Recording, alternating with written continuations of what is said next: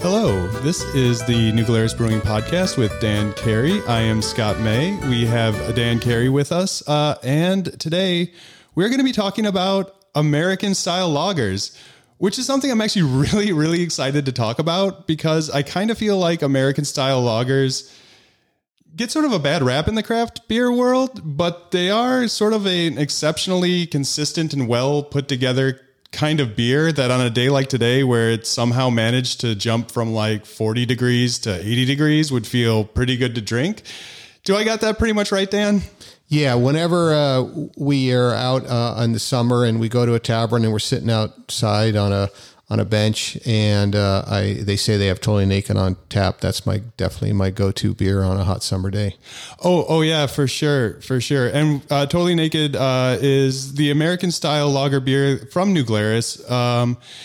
And it did just get released out into the market not that long ago, probably a week or so ago. So it sort of stays around all summer, doesn't it? Yeah, that's right. It's definitely a summer beer. And why I was interested in wanting to talk to you about this style of beer in particular, and we're going to be talking about this, and I'm excited also because we're also going to be talking about the Pilsner you're going to be releasing in a couple of weeks as well, right? Yep.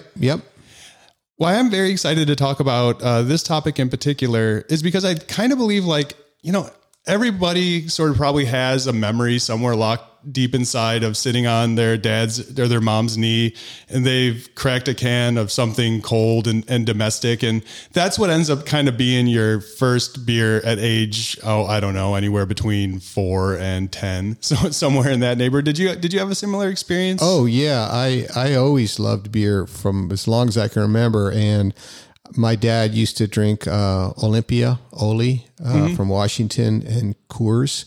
And I always loved beer. I am from our very friendly neighbors to the south down in northern Illinois. So I don't recall what it would have been in specific, but if I were to had to guess, it would have been an old style. Yeah, definitely. If you're an Illinois boy, that's an old style country. Yep. And I remember exactly where I was too. I was at my grandpa Carl's house, who's a fire captain in DeKalb, Illinois. And we were sitting in his living room and they were drinking beer. And I said, can I get some of that? And they gave me a sip and I don't think I was a fan right away. Oh, I was. You were that one kid who was like, that's really good. Yeah, right. That's right.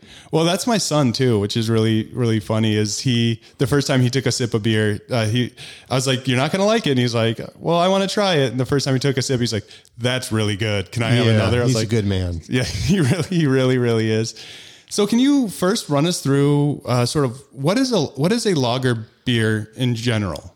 Well, a lager is a German word. It means to store or to age. So traditionally, a lager beer is a beer that goes through an extended period of aging, a mellowing process. Lager beer really came about probably 500, maybe 600 years ago in present day Bavaria, mainly probably in Franconia, and also it's said in Czech Republic that they came up with it at about the same time. Before that time, all beers were really what we would call top fermented beers or ales. And those yeasts have been around forever. But what happened in the 1400s and 1500s was that laws were passed in Germany requiring that beer be made only in the wintertime because beer made in the heat of summer often spoils very quickly. So as a way to improve quality, and I'm sure to protect the market share, because the beer wasn't very good in Bavaria at that time, and imports were taking over and taxes were not being paid for imported beer. So the government said, that's enough. We only brew in the wintertime. Let's make a better beer. So that was the first thing. And the second thing was that it was a time of the little ice age. So it was very, very cold. And since people could only brew in the wintertime, they would brew and then store the beer in caves with ice. And age it, lager it over the winter into the summer, and then they would slowly pull from that all summer long. And in beer gardens, and often beer gardens are built on tops of ice caves. So even in Wisconsin, there are old ice caves that lager beer was brewed in.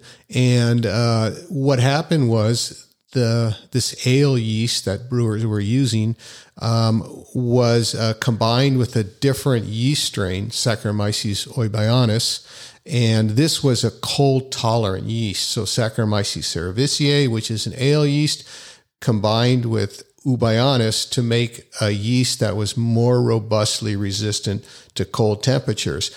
And this combination of yeast produced a different flavor of beer, say, maybe more clean, and it could continue to ferment at very, very cold temperatures. Ales generally need to be at ambient temperatures. Mm-hmm. So this style of beer was started to become more popular, particularly in Germany. And as people learned how to brew with this type of yeast, it really reached its zenith in the early 1800s in Munich. And what we know as lager beer industrial lager beer came about through technology that was developed, brewing methods that are still used today came about in Munich. Mainly at the Hofbräuhaus in Munich was really the place where the nexus of lager beer. And there was a man in Munich, Sedlmayr, who basically was training brewers from all over the world. And he was also giving them yeast. That yeast made its way to Carlsberg Brewery, and the Carlsberg Brewery selected the best strains. And it's a double-edged sword. Now, most beers are made with descendants of those strains. So that was a pinch point in the genetic diversification of lager yeast. And so maybe lots of really interesting lager yeast were lost, but more or less we're all brewing with descendants of those yeasts that most likely came from the Hofbräuhaus in Munich in the 1820s, using technology that came from the 1820s. And it became very, very popular, much easier drinking than ales, much more stable than ales. And so it just took the world, year by year, took the world by storm. And lager yeast made it to the United States in about the 1840s or so, and it supplanted ale. We're an English country, so we made English ales. And then when the immigrants started to come, and they brought their lager yeast in the 1840s, lager beer really took off in the United States and took off all over the world, mainly because of its drinkability. Well, that opens up a couple of sort of lines of thought in my head. The first being when this law is passed in Germany, that's basically essentially saying, hey guys, we're going to need you to step up the quality of our beer if we want to protect, our tradition, tax base. Yeah, our tax base and our tradition of brewing. So they start developing these yeast strains. Back then, do you think they were aware of the science, or is it more of just like trial and error and not really knowing why it was working the way it was working? Yeah, definitely it was empirical. Mm-hmm. First of all, Bavaria was originally a grape growing area. It was a wine area, and still they make wine. But when the cold snap came, the little ice age, they switched to beer. But really, often you'll read people will say that before the Reinheitsgebot, people didn't use yeast. They didn't know what yeast was, and lambic was the original style of beer. That's not really true. Brewers knew what yeast was forever.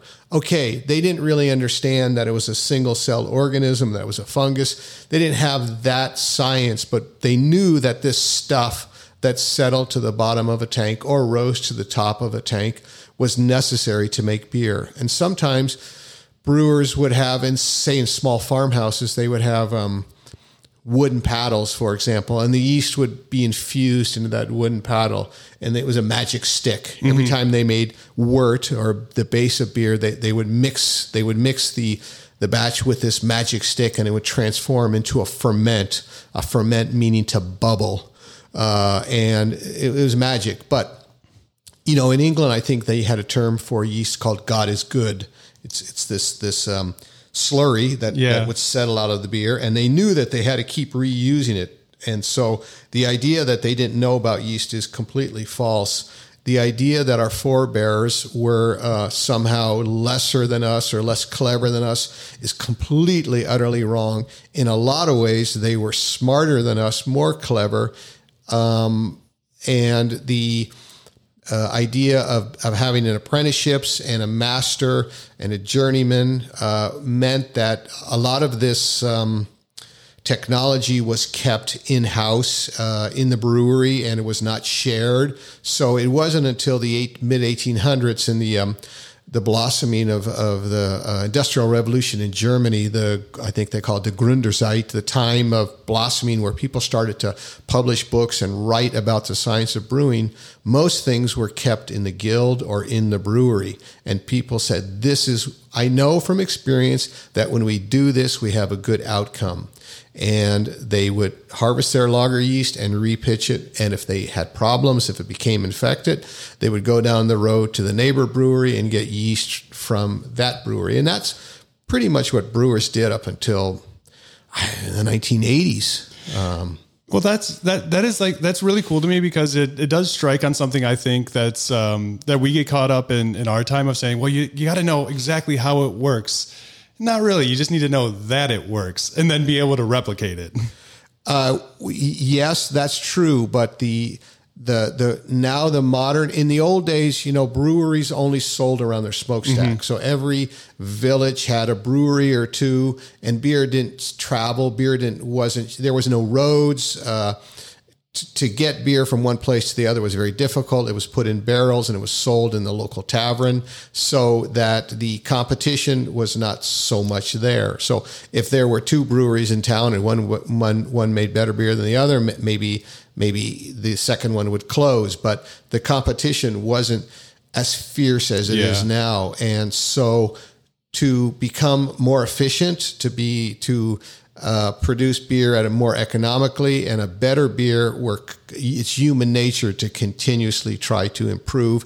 And now, unfortunately, we deal with a global beer market. So when you go to a Chinese restaurant, you can find Chinese beer. Okay, it's probably made in Los Angeles under contract, but be that as it may, we live in a very much international market. And in those days, it wasn't so. It was a two-town market. Well, that's right. And people moved, things took more time. Mm-hmm. We moved quickly with our cell phones and computers and whatever. But in those days, generation by generation, things improved. And people were probably, I would argue, they were probably smarter than we are. Yeah, I could definitely see that, because you're definitely doing a lot more with a lot less at that point. And I've even read a comment by a barley breeder that said that he's amazed at how people were breeding barley thousands of years ago. They were selecting barley just in the field, and he was a geneticist that spends a lot of time thinking about these things with a lot of technology and a lot of fancy machines and big laboratories. These people did it by walking around the field, and he scratched his head and said, reproductive success is not necessarily correlated to intelligence. So to assume that we, through generation by generation, we are becoming more intelligent is probably not true. The people that decided that horses could be domesticated but zebras couldn't, in a lot of ways, they didn't have laboratories. The people that selected this lager yeast to perform in a cold cellar because of changes in laws were simply observing. And that's all science is observe something, see an effect, make another test, see an effect, and come to a conclusion. They didn't have HPLCs and GCs and cell phones, but they certainly were very, very smart. It's amazing when you think about the things that people were able to do with just simply observation. Yeah, no, and this could get me on a whole other tangent, but let's bring it out over to America. Yeah, right? There you go. Let's bring it over to America. Focus, Dan. Well, no, I love these kind of conversations because they just get my mind sort of going. And what I was thinking about when I was thinking about talking about American style lagers is that, like you said, we are, started off as an English colony. We had ales, that sort of tradition, and then and we're a young country. So when we think about these things, and it may seem like America's getting old, but like in the grand scope of history, we are not that old. And we had sort of a line of demarcation in our history where prohibition just sort of came in like a cudgel and just shut down what everybody was doing pre-prohibition. And regional breweries shuttered. Some maybe came back, some maybe shifted to soda or other stuff they could produce. But a lot of them shut down. And within that shutdown, there had to have just been a host of lost knowledge in pre-prohibition era brewing. So I guess my question is, in regards to the American style lager, did that really come about as sort of a reboot after prohibition? No, actually, American style lager, which is really defined as a lager beer, as I said, with that type of yeast, but it's made traditionally. It's a low hopping rate, and it's light in color, and it's not 100% barley malt. Normally, nowadays it's 40% rice or corn, and then the rest is barley malt. It's a very light, easy drinking beer, but Prohibition, that style of beer came about long before Prohibition. It was already happening. But what Prohibition did was stop the technology. In other words, there were malt houses, and there were equipment manufacturers, there were brewing schools, and there were very talented brewers and great local companies. So for the 13 years that Prohibition happened, and frankly, nobody knew when was it going to, what was it going to come back ever? So a lot of people just left. Maybe they left the country. A lot of equipment suppliers went out of business. Schools went out of business. Malt houses went out of business. So a lot of that institutional knowledge was lost. So before Prohibition, there were lots of idiosyncratic beers in the United States. Kentucky Common, California steam beer, for example. Alaska also had steam beers. And when Prohibition ended, the law said that the beer had to be 3.2% alcohol or less. So a lot of these beers are not conducive to that low alcohol. And that was a problem because beer, especially at low alcohol, is not really stable. It can sour very easily. So some of these rustic beers required higher alcohol. But after Prohibition, when they came back to make a 3.2 beer, you really needed to tunnel pasteurization, and you need to make a different style of beer. So those were the things around Prohibition. But the idea of the American style lager or the American style Pilsner came about, I believe, probably in the 1880s, and it was a progression of technology, and there was a lot of consternation, a lot of fighting among brewers about this style of beer versus the traditional German style of beer. So when we're talking about American style lagers, and we're talking about, so now sort of flashing forward from end of Prohibition in 1930 through the 1980s, really you start seeing, breweries that are doing this start to grow, and the ones of, they sort of take over the scene.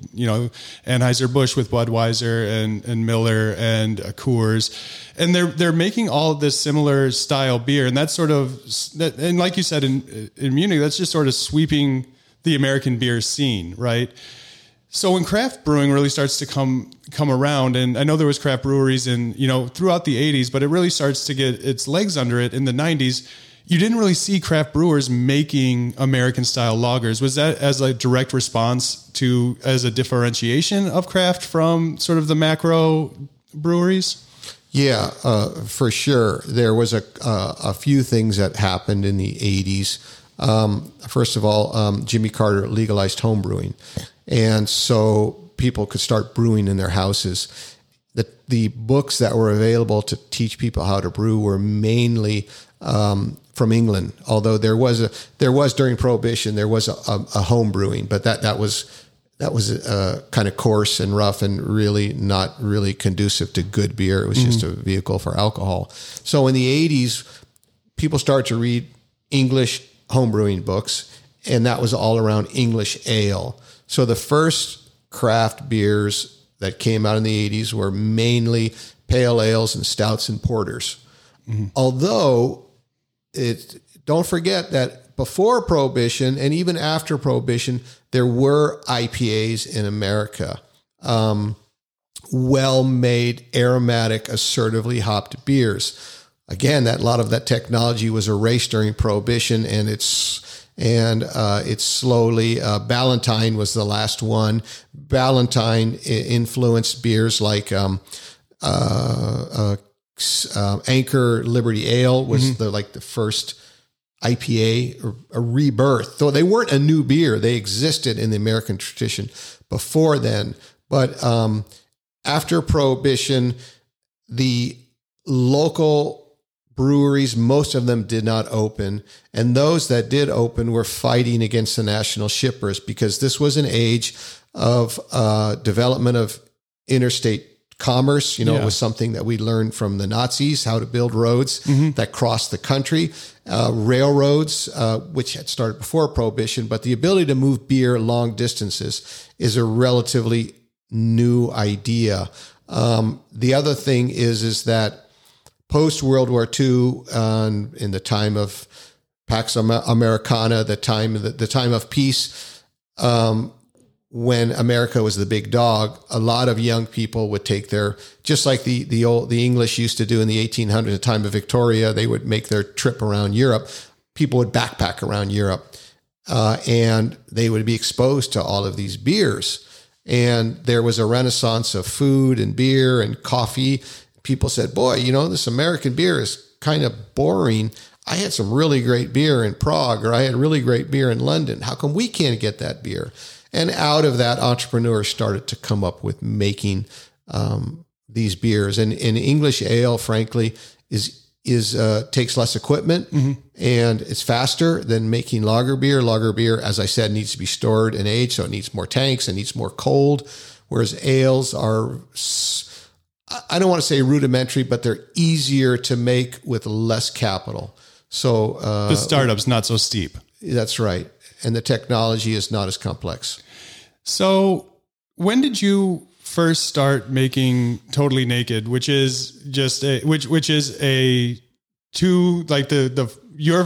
the form example of an American lager beer?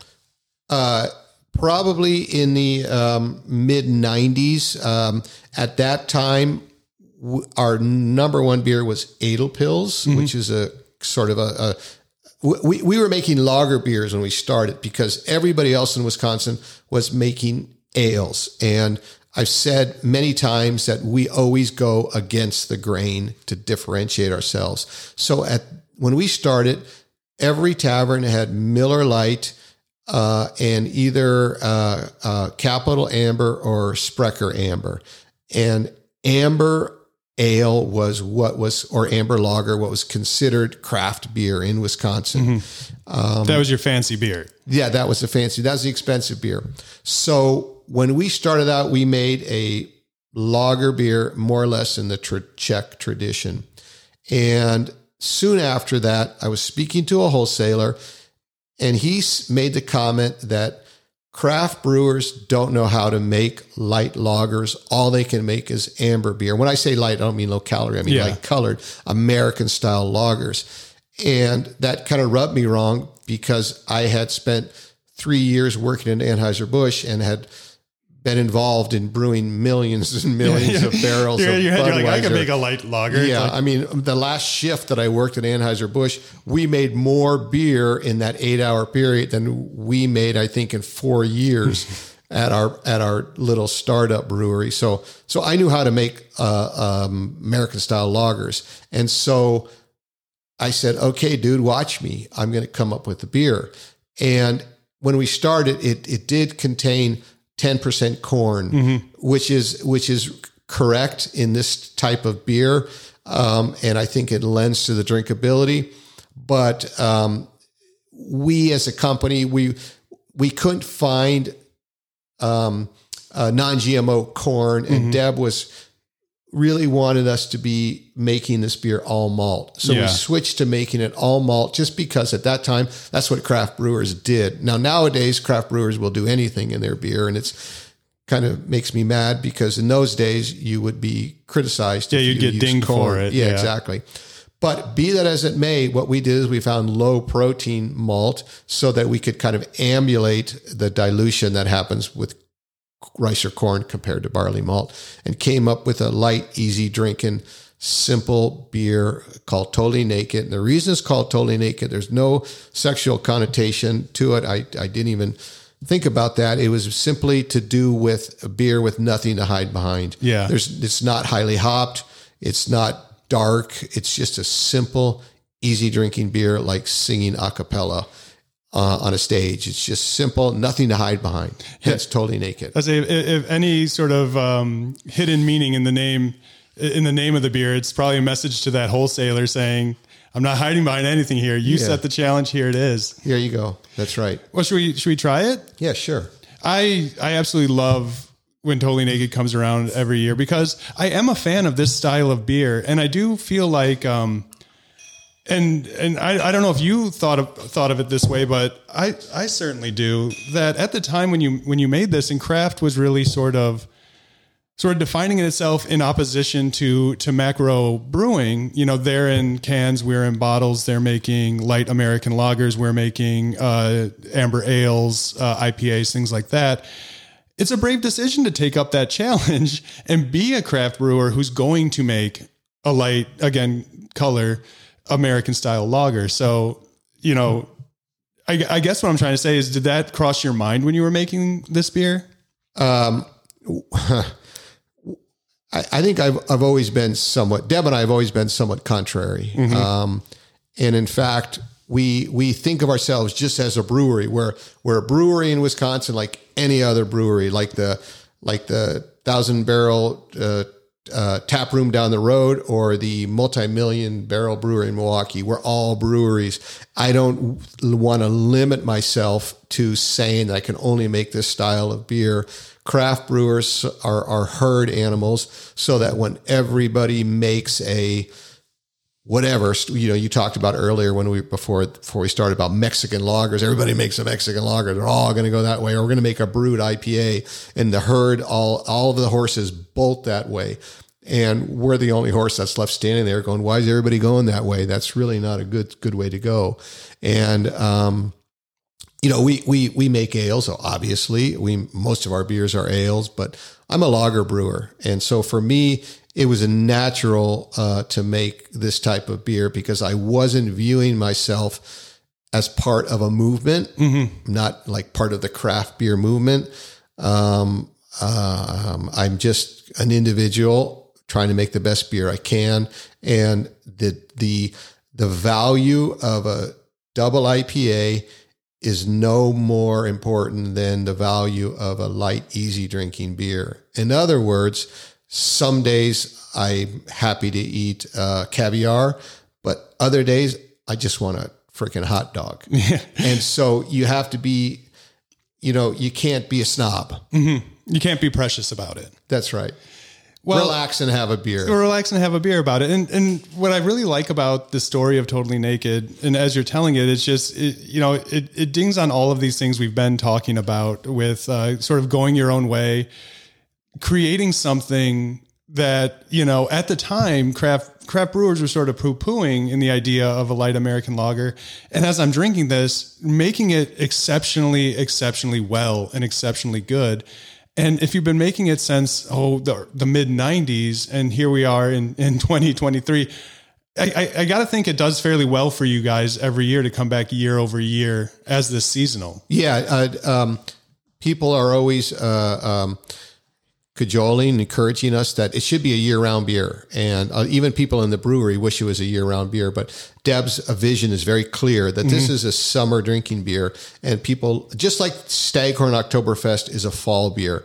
If we had Staghorn out in May and June, it would lose its relevance. Mm-hmm. So it's a cultural thing that when summer comes, I'm going to drink Totally Naked. When fall comes, I'm going to drink Staghorn. And that feeds into our, the ritual that, beer is more than just the taste. It's the ritual of seasonal change. And one of the reasons probably that a lot of us live in Wisconsin is we really enjoy the seasonality of life, and the seasonality of beer fits into that. And I think the beer would be diminished if we made it all year round. Well, and it's a very smart and astute way of doing things, because as I'm thinking about craft beer and how these things have progressed, and you see it sort of happen where, a brewery will have sort of a runaway hit, right?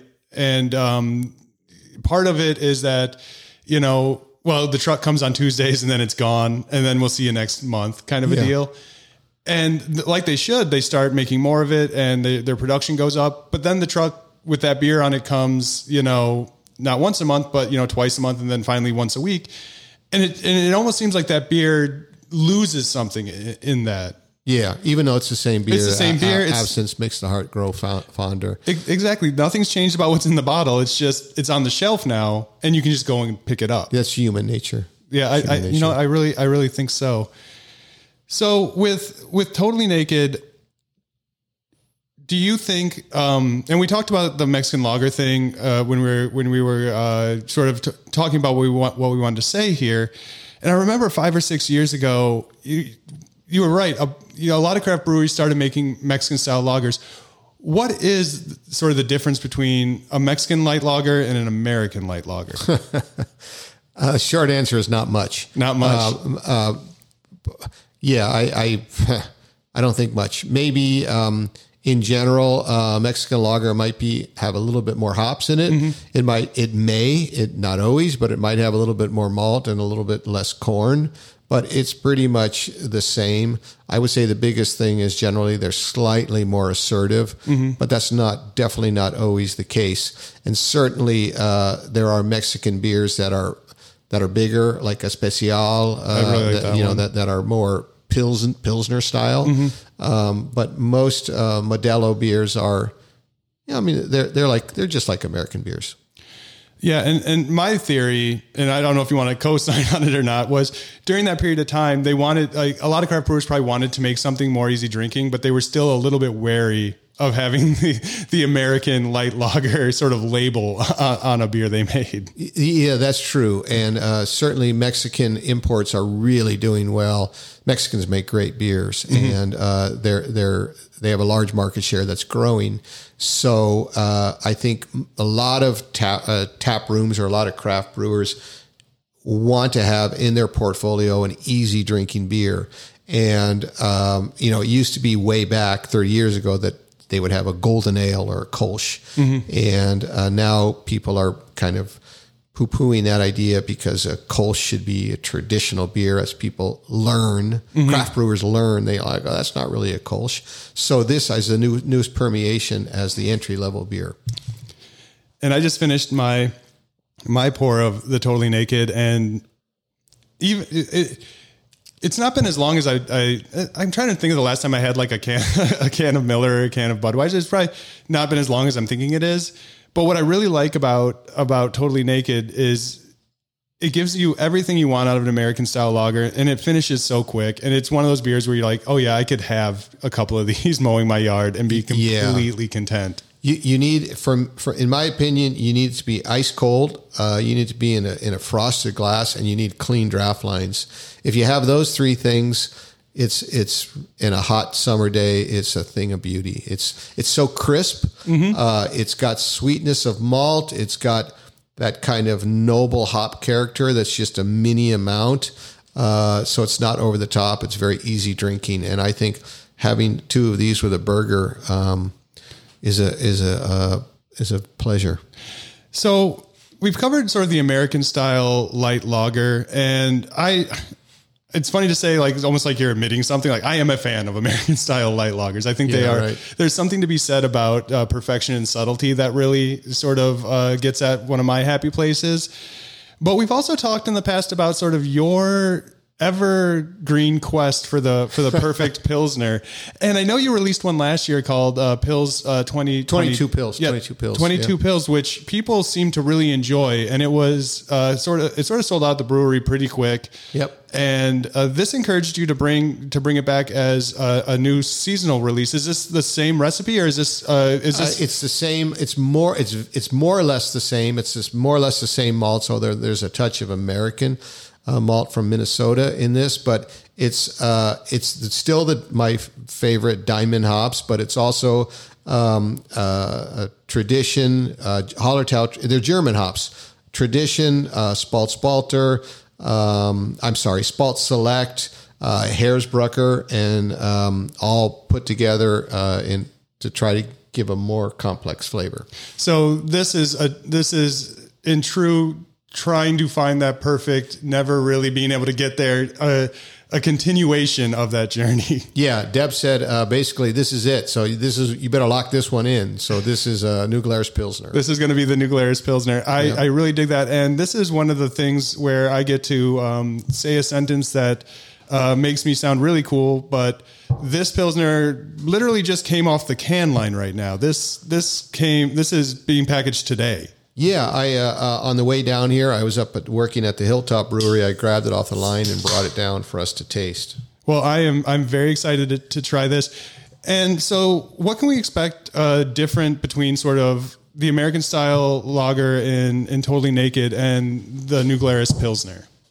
This is about 3 times as bitter. This is a 35, 36 IBUs. It's made in the traditional European way with a double decoction. It's made in open fermenters. It's, I think it's 6+ weeks of lagering. So it's made in a very traditional way. Lots more hops. It's meant to be malty and rich and aromatic. The Pilsner originally was a beer that comes from the town of Pilsen in Czechoslovakia. Thus, a beer from Pilsen is called a Pilsner. But Pils or Pilsner beers were copied in Germany, and they're usually lean and light in color and very aromatic. And the Czech versions, Czech lagers, are more malty and very, very bitter. So this beer was at least Pilsner Urquell is. And this is kind of a blend of both styles because I think there's merits in both. So I tried to make a beer that's aromatic, malty, and enough bitterness that people know that it's a Pilsner. And where 22 Pils was, like we said, a brewery exclusive, this is seasonal and going out. Yeah, this is going out in 12-pack cans. Awesome. That's very cool. So for all of you who couldn't get to 22 Pils down here last year, look for this in the next couple of weeks.